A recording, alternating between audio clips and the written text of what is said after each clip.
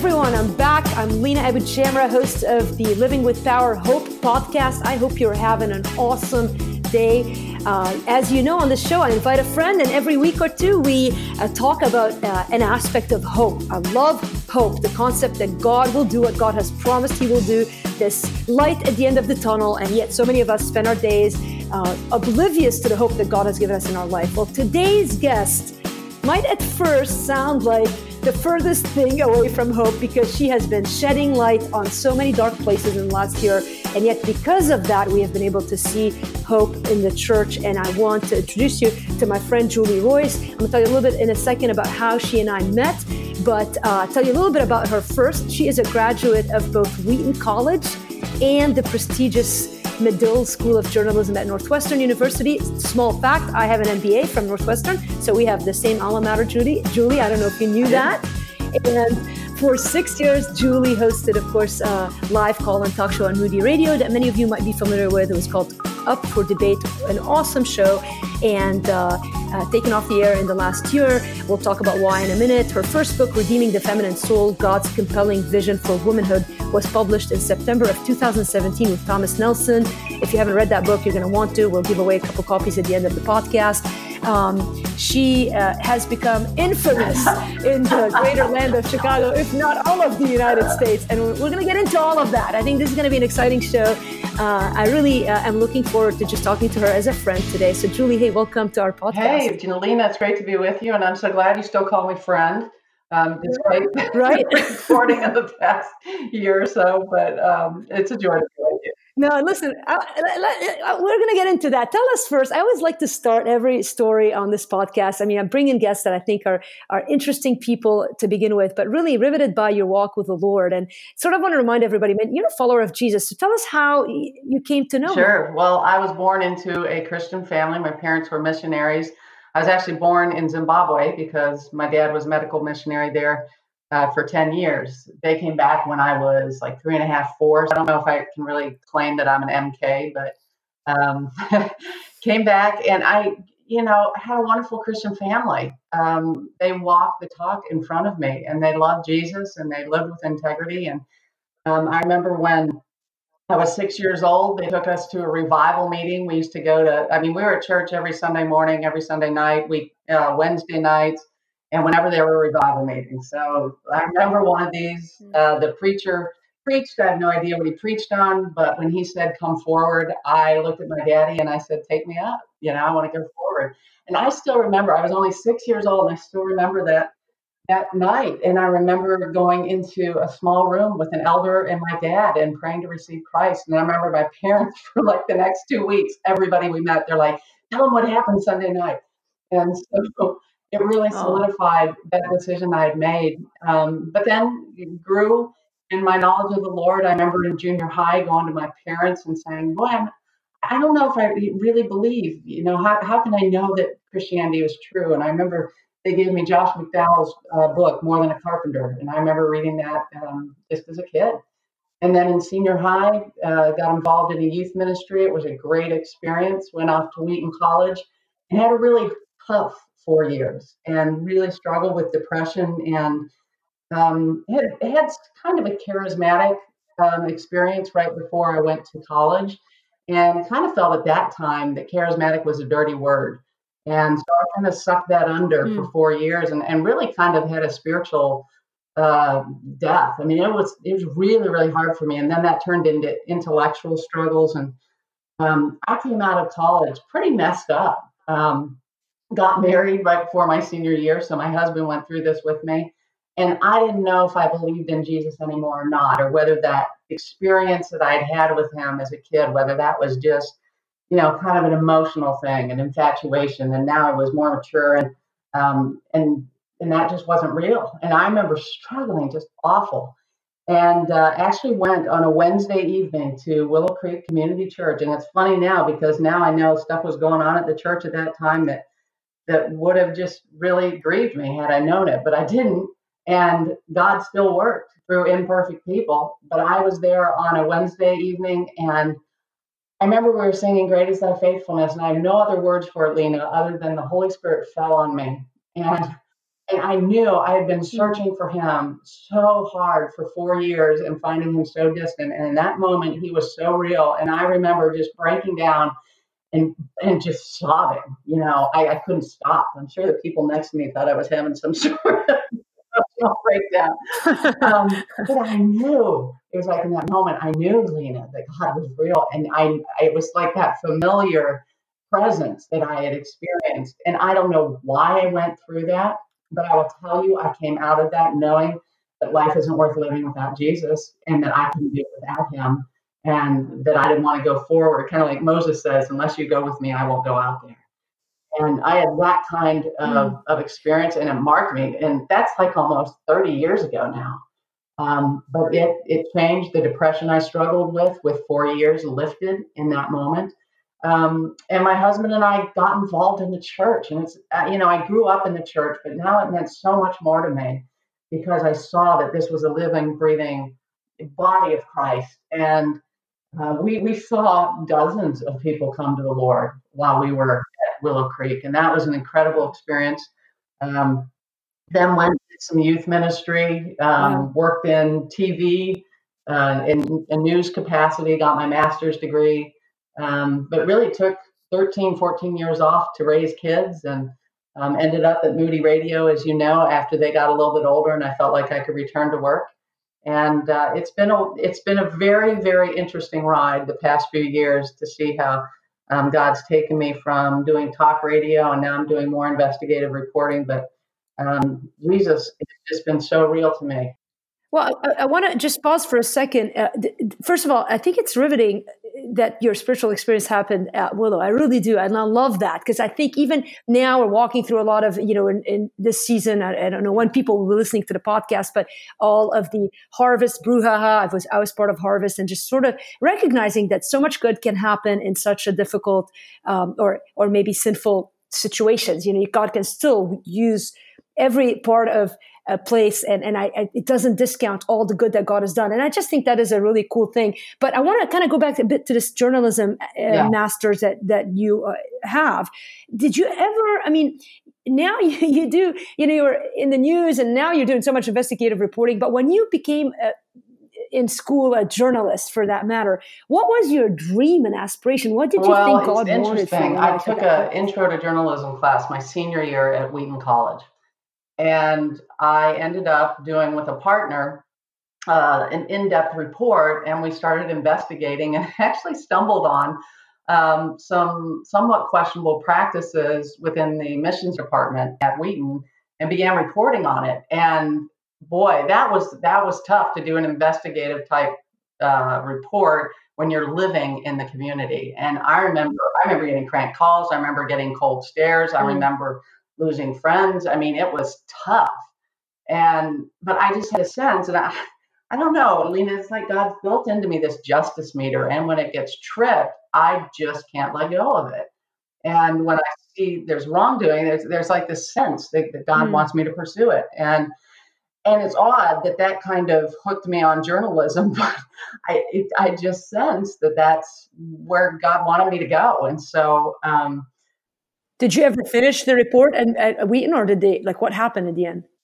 I finished my report. It was published in the student newspaper. I think a series of 3 or 4 reports, and it led to some changes and more transparency. And I think it was good. And also even just, it was the short-term missions program and, how beneficial was it and did it need to be changed? I remember a missions professor, I think at the graduate school, wrote me a note afterwards saying that was really an excellent in-depth report. I'm so glad you did that. And that made me feel really good. But yeah, so that, but then I really struggled. I didn't know if I wanted to go into journalism or ministry. And I remember I had actually applied to Medill School of Journalism, where I ended up going, and also Trinity Seminary, and got accepted both places. And I just remember at the time thinking, I'm a woman, really, are there any jobs for me in ministry? And so in a way, journalism was sort of my plan B. Wow. But I can see now how God brought those two things together of passion for ministry and journalism. And I think he knew what he was doing from the beginning. But I always had kind of a bug for investigative journalism. And if I would look to the people that I would say, oh man, this is what I'd love to do, it would have been Woodward and Bernstein, those who exposed Watergate. Yeah. Yeah. Right. So going back, even fast forwarding now to sort of your launch into this career in investigative journalism. I remember the year before you wrote the Moody expose, having a meal with you. We were at the NRB and started getting a sense that, you were looking into some stuff, didn't know you much before then, but I was fascinated, by your courage. I just thought it felt a little bit like you were risking a lot for doing something that you believed in. And I sort of admired it in a sort of, a little bit like, wow, I'm not sure I could do that. And so sort of bring it, briefly, because I want to move to the more recent past, but how did that unfold? And how did you feel compelled to pursue that to the level that you did? Because it ended up costing you your job. And so things were going well for you. You had a great show. And how did your wires get tripped at that point at Moody?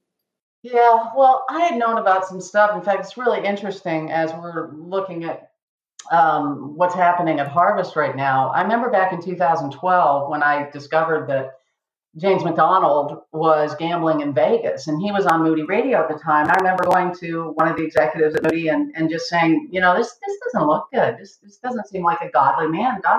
Really? Godly people go gambling in Vegas? It didn't smell right. And I remember talking to him, and he said, well, don't worry, Julie. We're meeting with him, with James McDonald, both professionally, but also pastorally. And he's in a really good place. And I was like, oh okay. Who am I to judge? Well, fast forward about a year or so. And soon after, Moody had adjusted. And actually, I was on the committee that recommended changes to the employee standards. And one of those had to do with gambling and removing the gambling prohibition. And I was really against it. And the recommendation we gave to the ninth floor is management, was to leave that in, and they took it out. And I remember just being a little like, well, why did they do that? And then I found out soon after that that our chairman of the board was gambling, and then I found out that he had been gambling with James McDonald, and so that was back around 2013, I think. That I discovered that. And I just remember at the time feeling like it was very bothersome to me, but I didn't report anything at the time. And it wasn't until it would have been October, November 2017.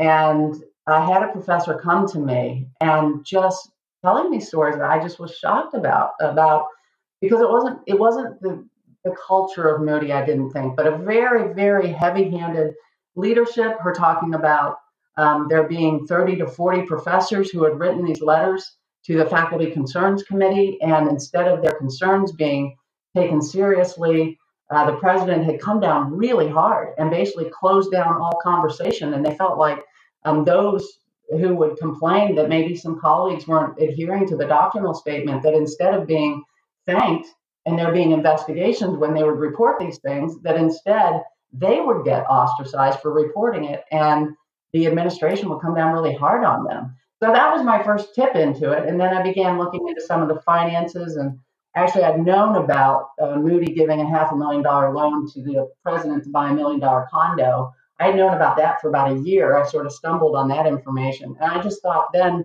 when we were seeing that the school was having all sorts of financial problems and we had to close the Spokane campus because we were having such trouble, it just seemed very, very odd that that's the way that the trustees, they were actually giving all this money to the president at that point. So there were a number of things that I felt like I got drafted, Lena. I felt like I was in one of those situations, where the people were coming to me with information, and I knew I was getting this information because of the position I was in, and they knew me and they trusted me, and I had the skills and the training to do something with it, and I had the platform to do something with it too. And so I felt really compelled to do something. I wasn't sure at first what. In fact, I remember in December flying out on my own dime, and I flew out a friend of mine too, who had done a lot of work with helping trustee boards work through transitions, because I realized in that point it was really a crisis. And we flew out to Detroit and met with two trustees, and we begged them to make some changes. And that was plan A. Was I was hoping I would just bring this information to them and they would deal with it. And then I began to see how the trustee board was operating, and that was extremely disheartening. And it really came down to a crisis point where I felt like either I go public or this will never get cleaned up. And so that's what I did. Did you at some point in that process, because I've heard like people who've critiqued, like, who made her the whistleblower. And it's so nice to hear that, like, your best scenario was like, deal with the mess. Like, our goal is not to expose it. I mean, you never went out and going, yeah, fire me. Like, because of course by then you must have known if I go public, my job is at risk. I mean, I would imagine you're smart enough to understand that. And so I think, what was, vertically speaking, because I really believe in God's call and God leading, and people, often question, well, how do you know God wants you to do it? Take a poll with 5 other people. But when you know God wants you to do something, you have to act in obedience. Otherwise, you're sinning against the Lord. Did you have that sense at that point when it was time to go public? Oh, yeah. And even along this whole process, there was a group, and even with both what happened at Moody with that investigation and also what's happening at Harvest, there's a whole group behind the scenes praying. In fact, I remember the day that I went out to meet with the trustees, there was a whole group of people that were praying and fasting that day. And we were praying and fasting the week before that I would be able to reach them and contact them. And so much praying and fasting went into this. And people don't know that. But there was a group that was constantly praying, and I was updating, and prayer was such a big part of this. And I really, really sensed that the Holy Spirit was in it and that he was calling me to do this. And I remember very specifically on the day I was about ready to press publish, and I was terrified, Lena, because it wasn't so much losing my job, because I knew I'd lose my job, right? But I also, at that point, my career was taken off. I had just published this book. I was supposed to be emceeing Founders Week, which would have been an incredible opportunity. And I remember there were book signings and everything for that week, and it would have exposed me and the book to like thousands of people. And then I was supposed to speak at Harvest, ironically, at their women's conference. And then there were other radio programs, big programs that I was going to get on. I knew all of them were probably canceled. I knew it. And I just remember thinking, if I lose that, I'm okay with it, because I was a housewife before and I was happy as a housewife. and if the Lord gave me a platform to use, and I shrunk at the moment that he asked me to use it, well, then I wasn't worthy of the platform and I shouldn't have it anyway. And so it was a wrestling before the Lord, but I gave it up. I mean, I just gave it all up because I figured I'd lose everything. And I was okay with that. Well, and it's ironic because later on, like James, like, oh, she's just upset because we canceled her speaking gig, which it's funny because there's like, it was a tidbit compared to all the other stuff that you had for a season, really. And I mean, to now, like, I don't know what your relationship was with Moody now, but there are a lot of people you've still risked a lot. And maybe in some ways it has cost you a lot to do the work you're doing. But certainly one speaking gig at a church is a tiny sliver compared to everything else. Like, it's just funny that somebody would think that would be your greatest disappointment in life. I mean, there's so much that could, I really, and I mean, and I think truthfully, when you first put the Moody report out, I'll be honest, I mean, because I knew you, but it was like, I couldn't tell if I should defend you or not say anything. And like, so there's this, I'm loyal to Moody. I still do the Today's Single Christian at Moody. And so there's this sort of tension that happens. But I'll tell you one thing, I saw some things change at Moody, and simple. I mean, I don't know anything on the inside. I'm very peripheral to the organization. I love Moody, but I did see that there were a couple of positions that were changed, and an interim pastor leader, and now a permanent leader who I love, Mark Jobe. But I think that sort of spoke to itself to me. I mean, I didn't say much publicly, but I kind of thought, well, I mean, she can't be lying about stuff if this happened. I mean, I'm just a dumb ER doctor, right? I mean, I don't know a whole lot, but I was like, this is fascinating. And so I just didn't feel like people were watching very carefully if they didn't put, 1 + 1 = 2. And then, of course, you go straight from that and just to kind of jump into the Harvest stuff, right into the deep end. Like, you just, jumped into that. And by the time, and honestly, there were some things even as a person who I wasn't part of the elephant debt, I left Harvest, didn't say anything for 4 years, just recently wrote a statement about why I left. But there was a sort of sense in me like, man, I wonder if Julie will ever do anything about the situation there, because I knew that there were some things that were not right. And so when I finally, heard a few months later, I hadn't talked to you at all. From the time we had that lunch, I don't think you and I had any conversation until in the very recent past, and a very brief conversation at that. But I remember thinking, well, that didn't surprise me very much. It almost felt like your destiny. And that is from someone who, again, I call you a friend, but really we've never even had a meal since that time. So, but you understand, like, even I was like, that just makes sense to me that Julie is handling this now. And did that sort of feel like that to you? Like it was sort of the next logical thing? Or did you fight the Harvest expose as it got presented to you by some of the members who had left?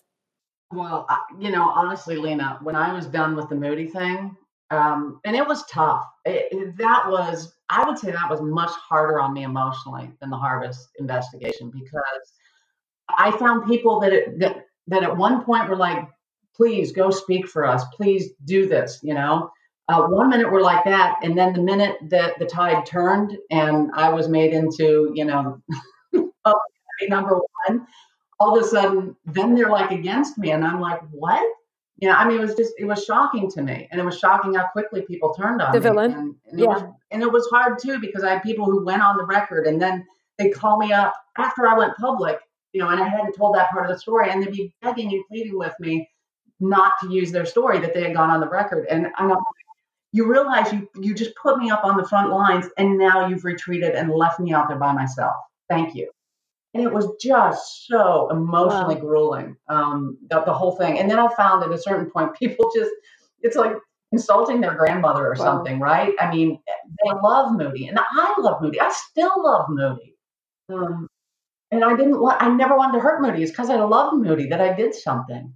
But I could tell they didn't care if it was true. They just didn't want to hear it because it was enough. And they just didn't want to hear any bad stuff. And I'm like, okay.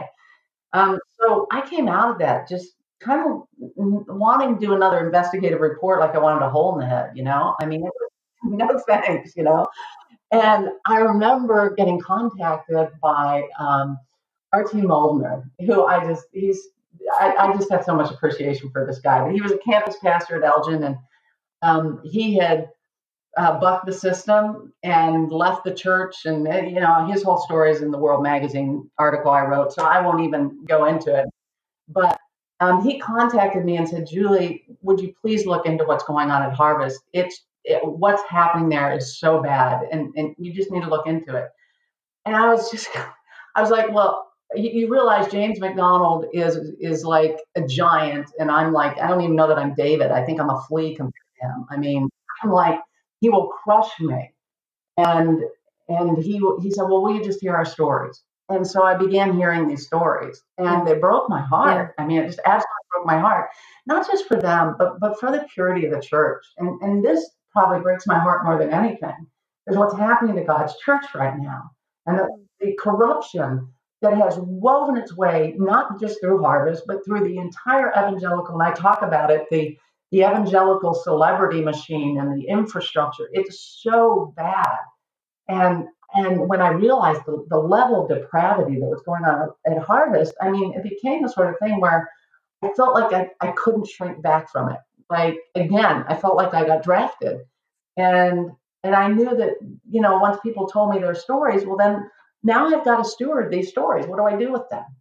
And then honestly, Harvest kind of jumped the gun with me, because it was while I was doing my investigation, I reached out to them, which is always my practice. I always will reach out to the other side and give them an opportunity to give their side of the story. So I was reaching out to some people, and that's when they slapped me with this lawsuit. Let's talk about that for a second. Did it surprise you, that technique? Yeah, it shocked me, actually. I mean, not just because it was just so clearly an attempt at prior restraint, which is unconstitutional. So initially, it was not just a lawsuit, but it was a temporary restraining order. So they were trying to get the judge to stop me from reporting. And the judge threw it out. I mean, she recognized immediately it was unconstitutional.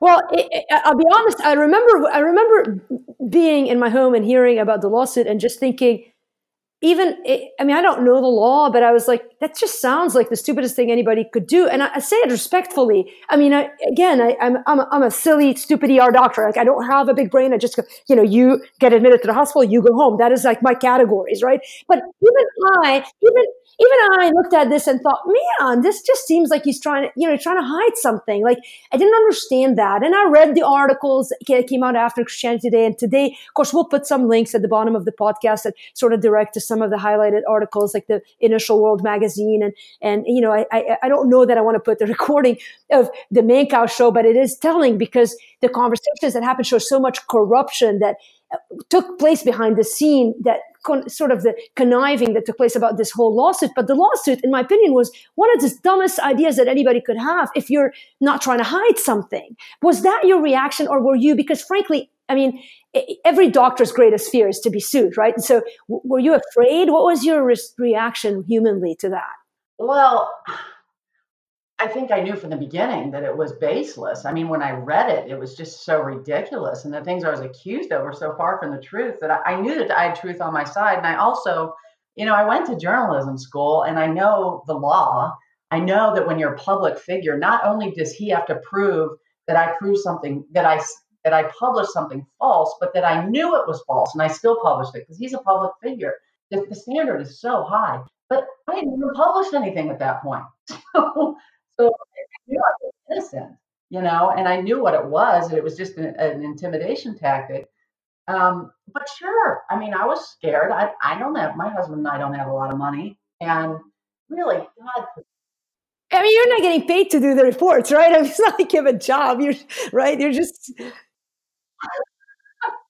somebody asked me the other day, they're like, so like, how are you making money? And I'm like, I just laughed. I'm like, Your husband's a teacher, right? If I recall. I mean, like, it's the whole thing is hilarious. And but you're a little scared, but at what point, because I later in following, like it ended up being really, and I really think this was from the Lord. I really do. And now that so much more has been exposed, I mean, at the time, remember, you put yourself back 2-3 months ago, we didn't know as much as we know now. And so it's always easier to be like, oh, of course. But at the time, I mean, you were still the bad guy. James was a, untouchable pastor. I mean, a lot of the stuff that maybe people knew in private wasn't made known yet. And so, but I felt like when things started to maybe turn a little bit, was sort of this aha moment when it became known that because you were sued, you had access to some information. When did you realize that? well, it's kind of funny because James had hired this DUI lawyer. It was Mancow's lawyer. So he was a little fish out of water with his whole lawsuit. And when the lawyers first appeared in court, he hadn't spindled the case correctly, which I never even knew what spindling was, but it's some sort of procedure that lawyers are supposed to do. And if they don't do it, well, he didn't do it. And the judge said, we're not hearing this today because you didn't spindle the case. But kind of an embarrassing thing. And all the lawyers were dismissed. And my lawyer told me that counted as an appearance and I could start subpoenaing people. Well, I guess his lawyer didn't relay that information to James. And so I remember at that point, I thought, well, this is kind of a reporter's dream because I knew where all the bodies were buried, so to speak. I'd done enough reporting at that time that I knew that there was a lot of bad stuff, but some of it was hard to get because so many people, so many of the sources, former staff or elders or whatever, many of them had signed non-disclosure agreements and they were afraid of sharing the information, or just there's this thing in the Christian community where we just never want to speak publicly badly about each other. And some of that's good. But scripture is very clear. I mean, Ephesians 5:11 have nothing to do with the fruitless deeds of darkness, but rather expose them. Or 1 Timothy 5:20 that says that when there's an elder who's sinning, that you're supposed to publicly expose him.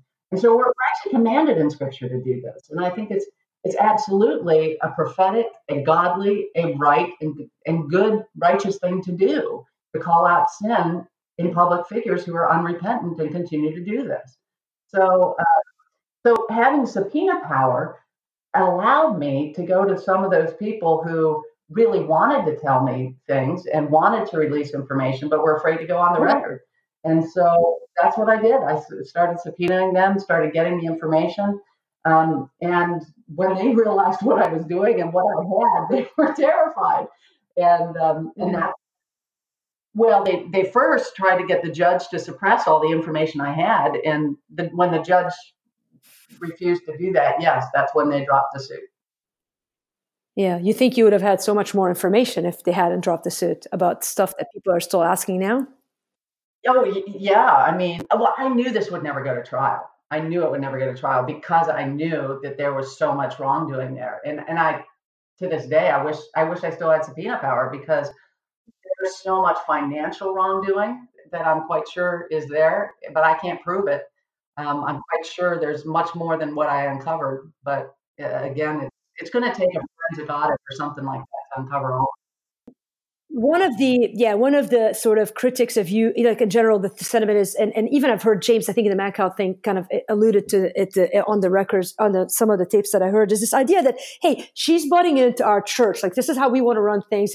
And to some degree, I think maybe I've tried to give the benefit of why hasn't the greater evangelical community said much about this? Because I think a lot of people have witnessed some of the quote unquote bad behavior that, that is now sort of like people know as the James MacDonald. And so nobody said anything. And I've sort of watched the story unfold for months. And honestly, for me and for people who had left like me, there's a big fear factor. And I wrote about that in my blog recently that's connected to so many people. But some people shouldn't have been afraid. Now the argument I think that I can buy into is, okay, this is their church. They run it the way they want. And if the people stay there, then it's none of our business.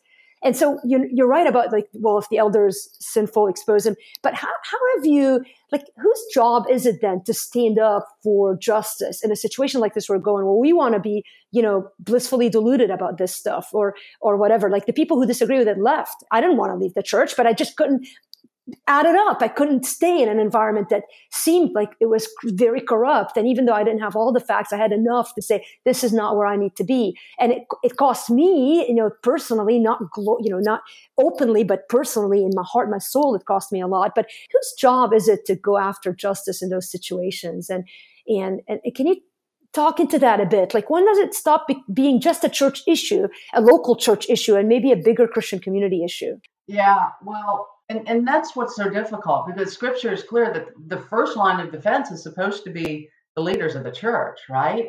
I mean, those are the ones that are supposed to hold them accountable, and it should have been the elders that took care of this problem. Now, what happened at Harvest? Not only do you have elders who were pledging unconditional support to James, which is ridiculous. How can you hold somebody accountable that you're unconditionally supporting? But beyond that, he had restructured the board in such a way that the larger elder board of 34 had no power whatsoever. They didn't oversee the money. They didn't know how much any of the top executives, including James MacDonald, how much they made, and all of the MacDonald family as well, because they were all on the payroll. They didn't even agree to the legal contracts. All of that was handled by this small group called the Executive Committee of like 4 to 5 of James's handpicked guys who were doing it. So the elder board completely did not do its job.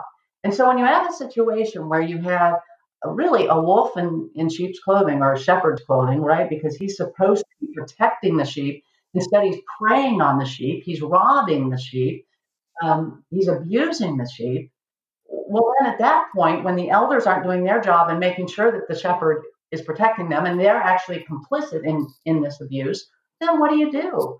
And I think evangelicalism it's an interesting animal in a way, because, I mean, if you're in, say, a mainline denomination, there actually are steps you can appeal to the denomination to investigate. Or if you're in the Catholic Church, for example, there's a whole system of going up. There's an authority structure, right, that's above the independent church. But we in evangelicalism, really, we operate, and the churches operate on a public trust, and there is no set authority structure. And so I think that is when that, as the community, and we actually talked about this a great deal and prayed about it, myself and some of the sources that are involved with it. And one of the joys of this whole Harvest story has been getting to know some incredibly godly people. Because I tell you, the former elders that I've gotten to know who left because they saw the evil that was happening there, such a godly group. But they just became convinced because I was like, some of this stuff, I mean, it's illegal.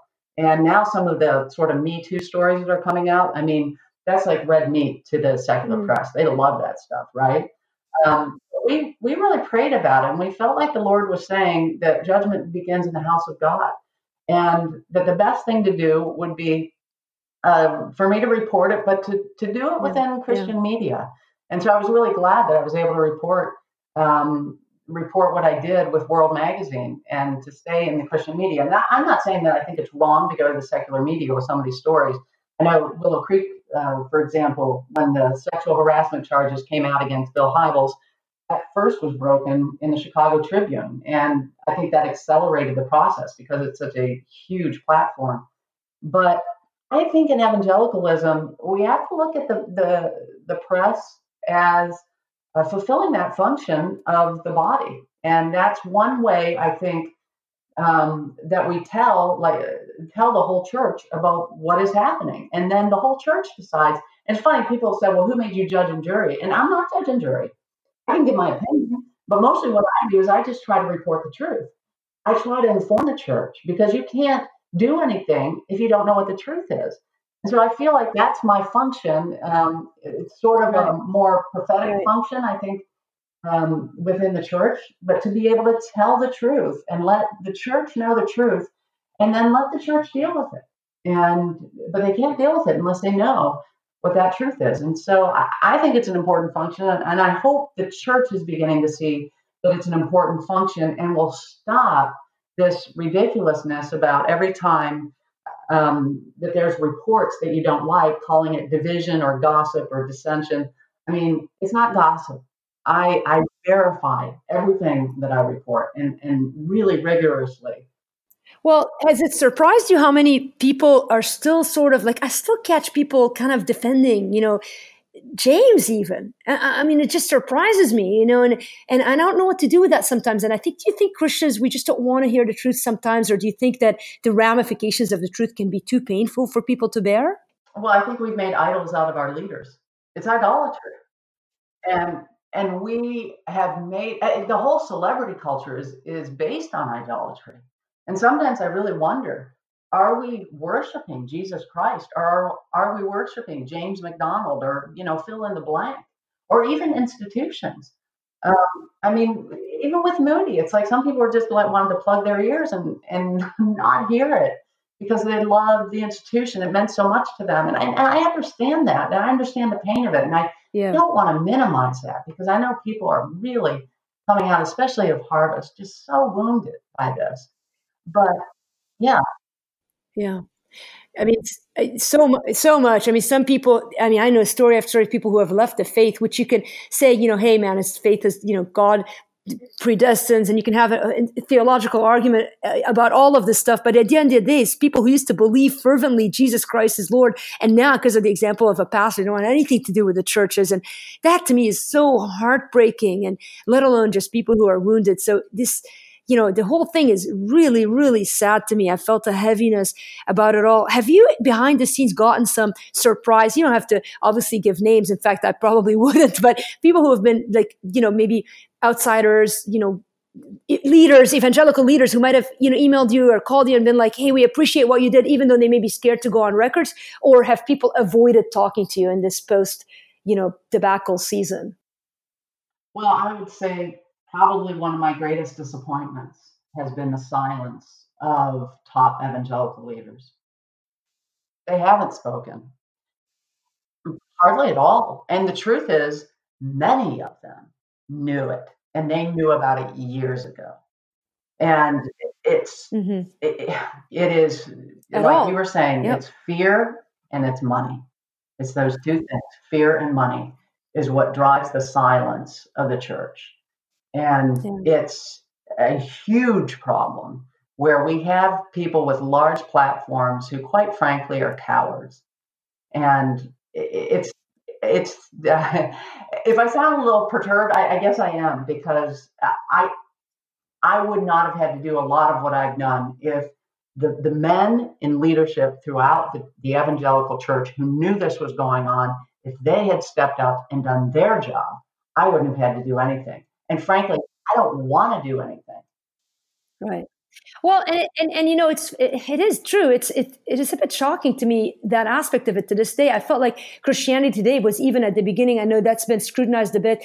Their initial report that came out was really disappointing to me. I wrote a letter to the editor. Since then, I have, that was in private. I didn't publicize it, but I was a little, like, kind of, at the time, I was really afraid to talk about all this stuff. Still, even then, before James was fired, I did not feel a freedom, or let go, or whatever word you want to use there. I didn't feel like this freedom. Maybe it was self-preservation, maybe it was fear of who knows what, but it was really after that. And I think CT has come around, and I think, you know, they've been much more balanced since then. And I've vocalized that to some of the writers, which I think they're sort of caught between a rock and a hard place. But it was, if I'm be honest, besides just disappointing, somewhat I felt hurt by that. Even though I don't know these leaders, they don't know me, but I felt like, why aren't they defending? Why aren't they saying something that was so obvious to me? And maybe, you know, maybe I'm looking at things in a different perspective. Again, maybe for people on the inside, they're going, well, it's not obvious. You're the evil one. Do you think social media has helped or hurt this whole process? Oh, it's helped. Yeah, yeah, a great deal, because social media has really given power to the people, so that people are able to even bypass the gatekeepers. I mean, World Magazine was great in publishing that initial article, but they were, after that, they were kind of checking the winds, and they didn't know if they wanted to publish anymore. And if I didn't have a blog and social media and have a platform, so much of this would not have gotten out, because that's what I had to do.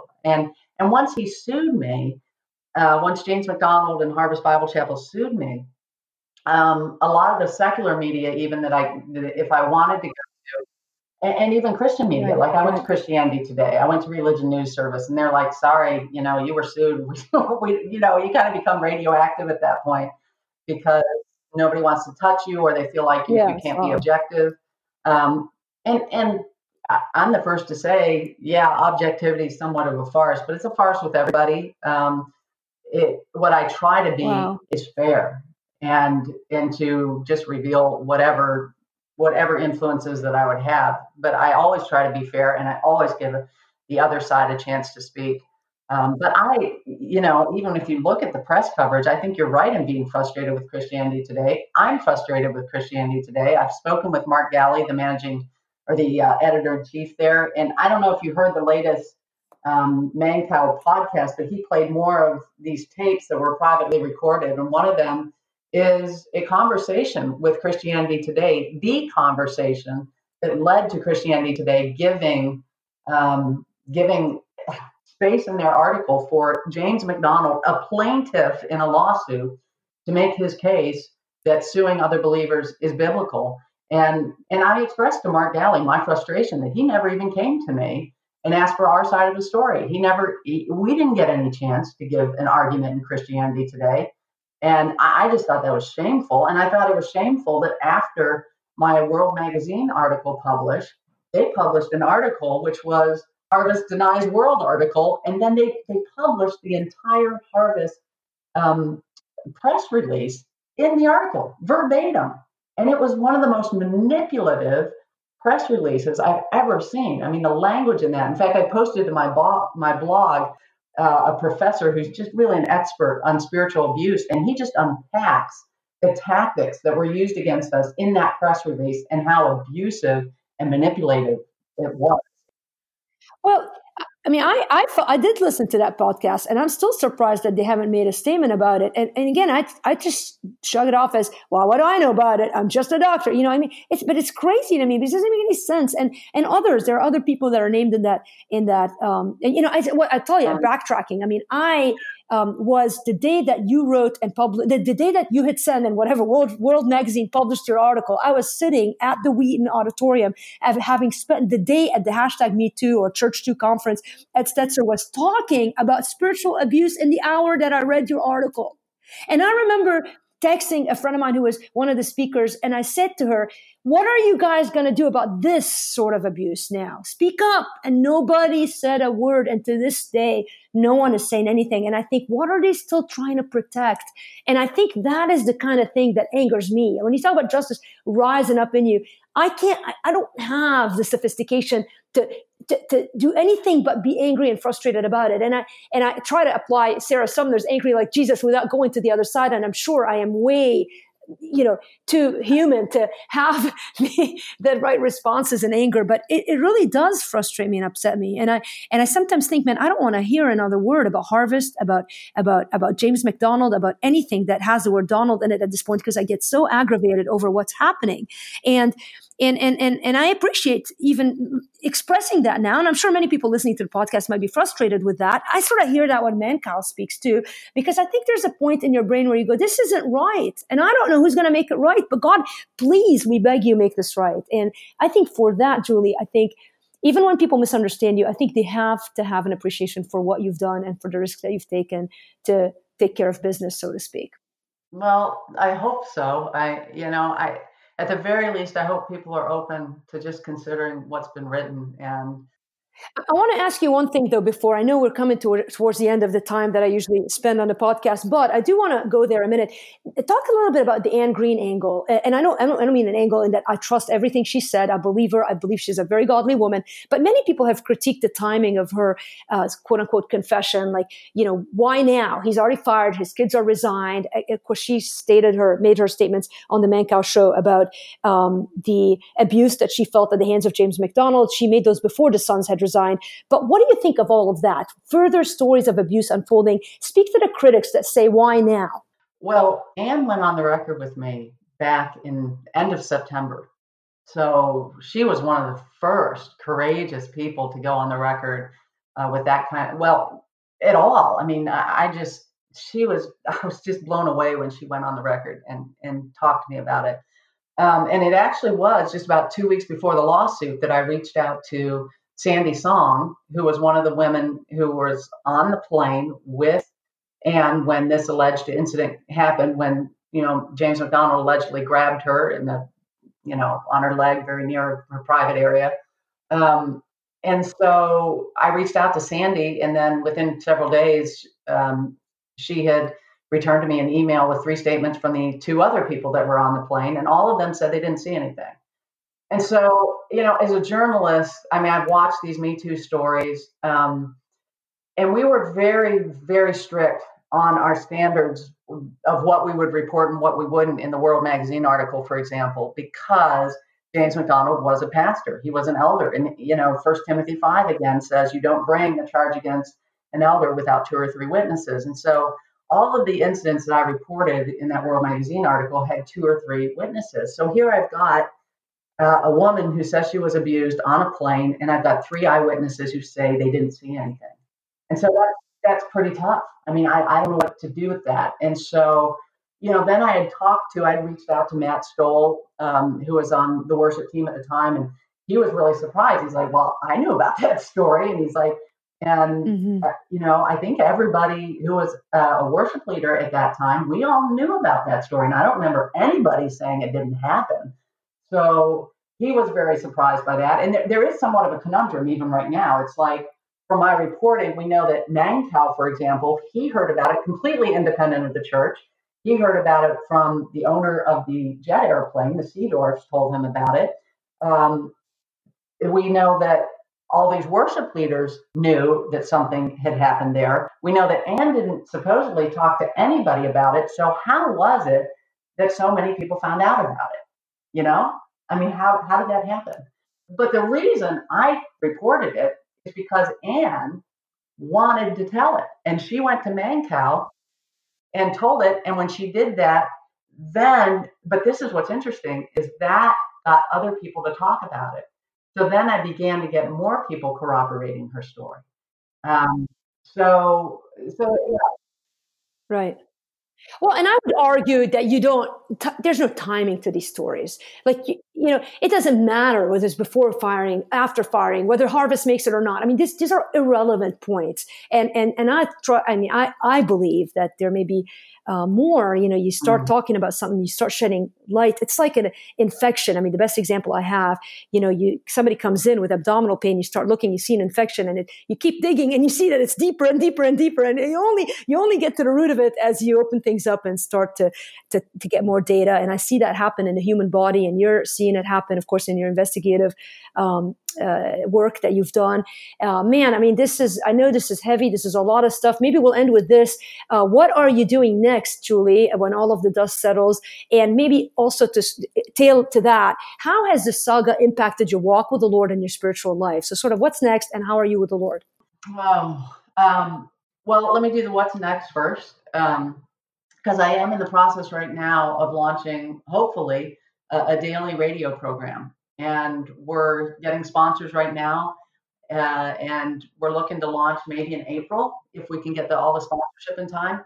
But we're also going to be crowdfunding for that and allowing people to get on board, because this is going to be a program that I actually own, and we purchase the airtime. So it's going to run on Salem Radio in Chicago on WYLL initially, but then I also have a number of other stations, like a couple in Nevada who want to take it, and up in Minnesota, and different places. So we'd like to just get launched here and then begin to expand the program elsewhere as the Lord allows. How am I doing with the Lord? I mean, I'm good with the Lord, but I feel spent. I will say that. And actually, I was talking to a girlfriend last night who God has given me just these incredibly godly people around me who have been such an incredible support. But we were even talking. In fact, I sent a link to her this morning because she's going to get 3 or 4 women together, and we're just going to go on a retreat, a 24-hour retreat, and they're going to pray for me, and they're going to pray over me, and they're going to help me discern things. And that's where, to me, the body of Christ and the people that He puts around us, I could not do this by myself. And I know it looks a lot like, I've got the blog and I write it, right? But I couldn't do it without the body and without people who pray and support me and love on me. And I'm so, so grateful for that. So, I mean, I feel like Jesus has called me to do this. I feel like He is pleased when I pursue that call and when I obey Him. And I believe that He also, when I fail Him, I don't feel like I've been perfect in everything I've done. I feel like I've made mistakes.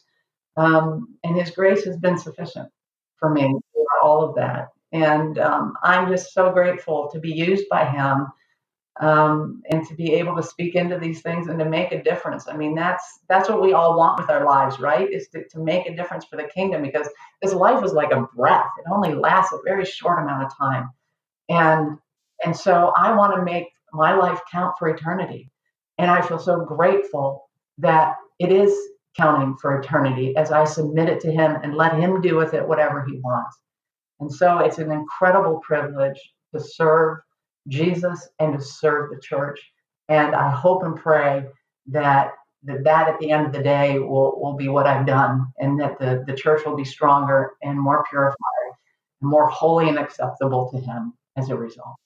Amen. Well, we will pray for that. I believe that is the hope that I hold on to, that God is working out His best and His good and His glory through this mess. And so we thank you for taking the time. Just a couple of things here, guys, as we come to an end. Julie will give us ways to contact her in a second, but we're going to have all of the links that are relevant. We'll put some of the highlighted articles for you to access if you want to just get caught up on some of what's been happening, what we've been talking about. I'm going to give away 2 of Julie's books. So first 2 people that email me, we will be giving away her book. And so you're going to love that. She talks about feminism, and she is a strong woman, but you might be surprised at what she believes about women in their role. So you'll want to get that book, even if you don't win it. And as usual, if y'all want to connect with Julie, give them maybe your website and how they can reach you. Sure. Just go to Julie Roys, spelled ROYS.com. And you can connect with me, read blogs, podcasts, all sorts of stuff I've done. So that's the place to go. You can follow her on Twitter too. That's been really fun. And I think that's also at Julie Roys. Is that right? Actually, it's at Reach Julie Roys. And the same with Facebook is at Reach Julie Roys if you're plugging in the facebook.com/Reach Julie Roys. Awesome. Well, a lot of good stuff. You talk about other things other than just harvest. And so I always feel like I get up to speed on what's happening in the world, especially the Christian world and whatnot. So thank you, Julie, for your time. This has been a really great conversation, a lot to chew on, a lot to pray about. But as always, we end this podcast by reminding ourselves that we put our hope in Jesus. And that is where we rest at the end of the day. Hey, if you guys have anything on your mind, you want to email me. Today, I don't feel like I really want to give out my email in case there are people who disagree with the conversation we had. But no, we are here to listen to everything and to pray over anything that you might have. So Lena@livingwithpower.org. We love you guys. I'll be back next week with a new guest, a new show. Have a great one today and take care.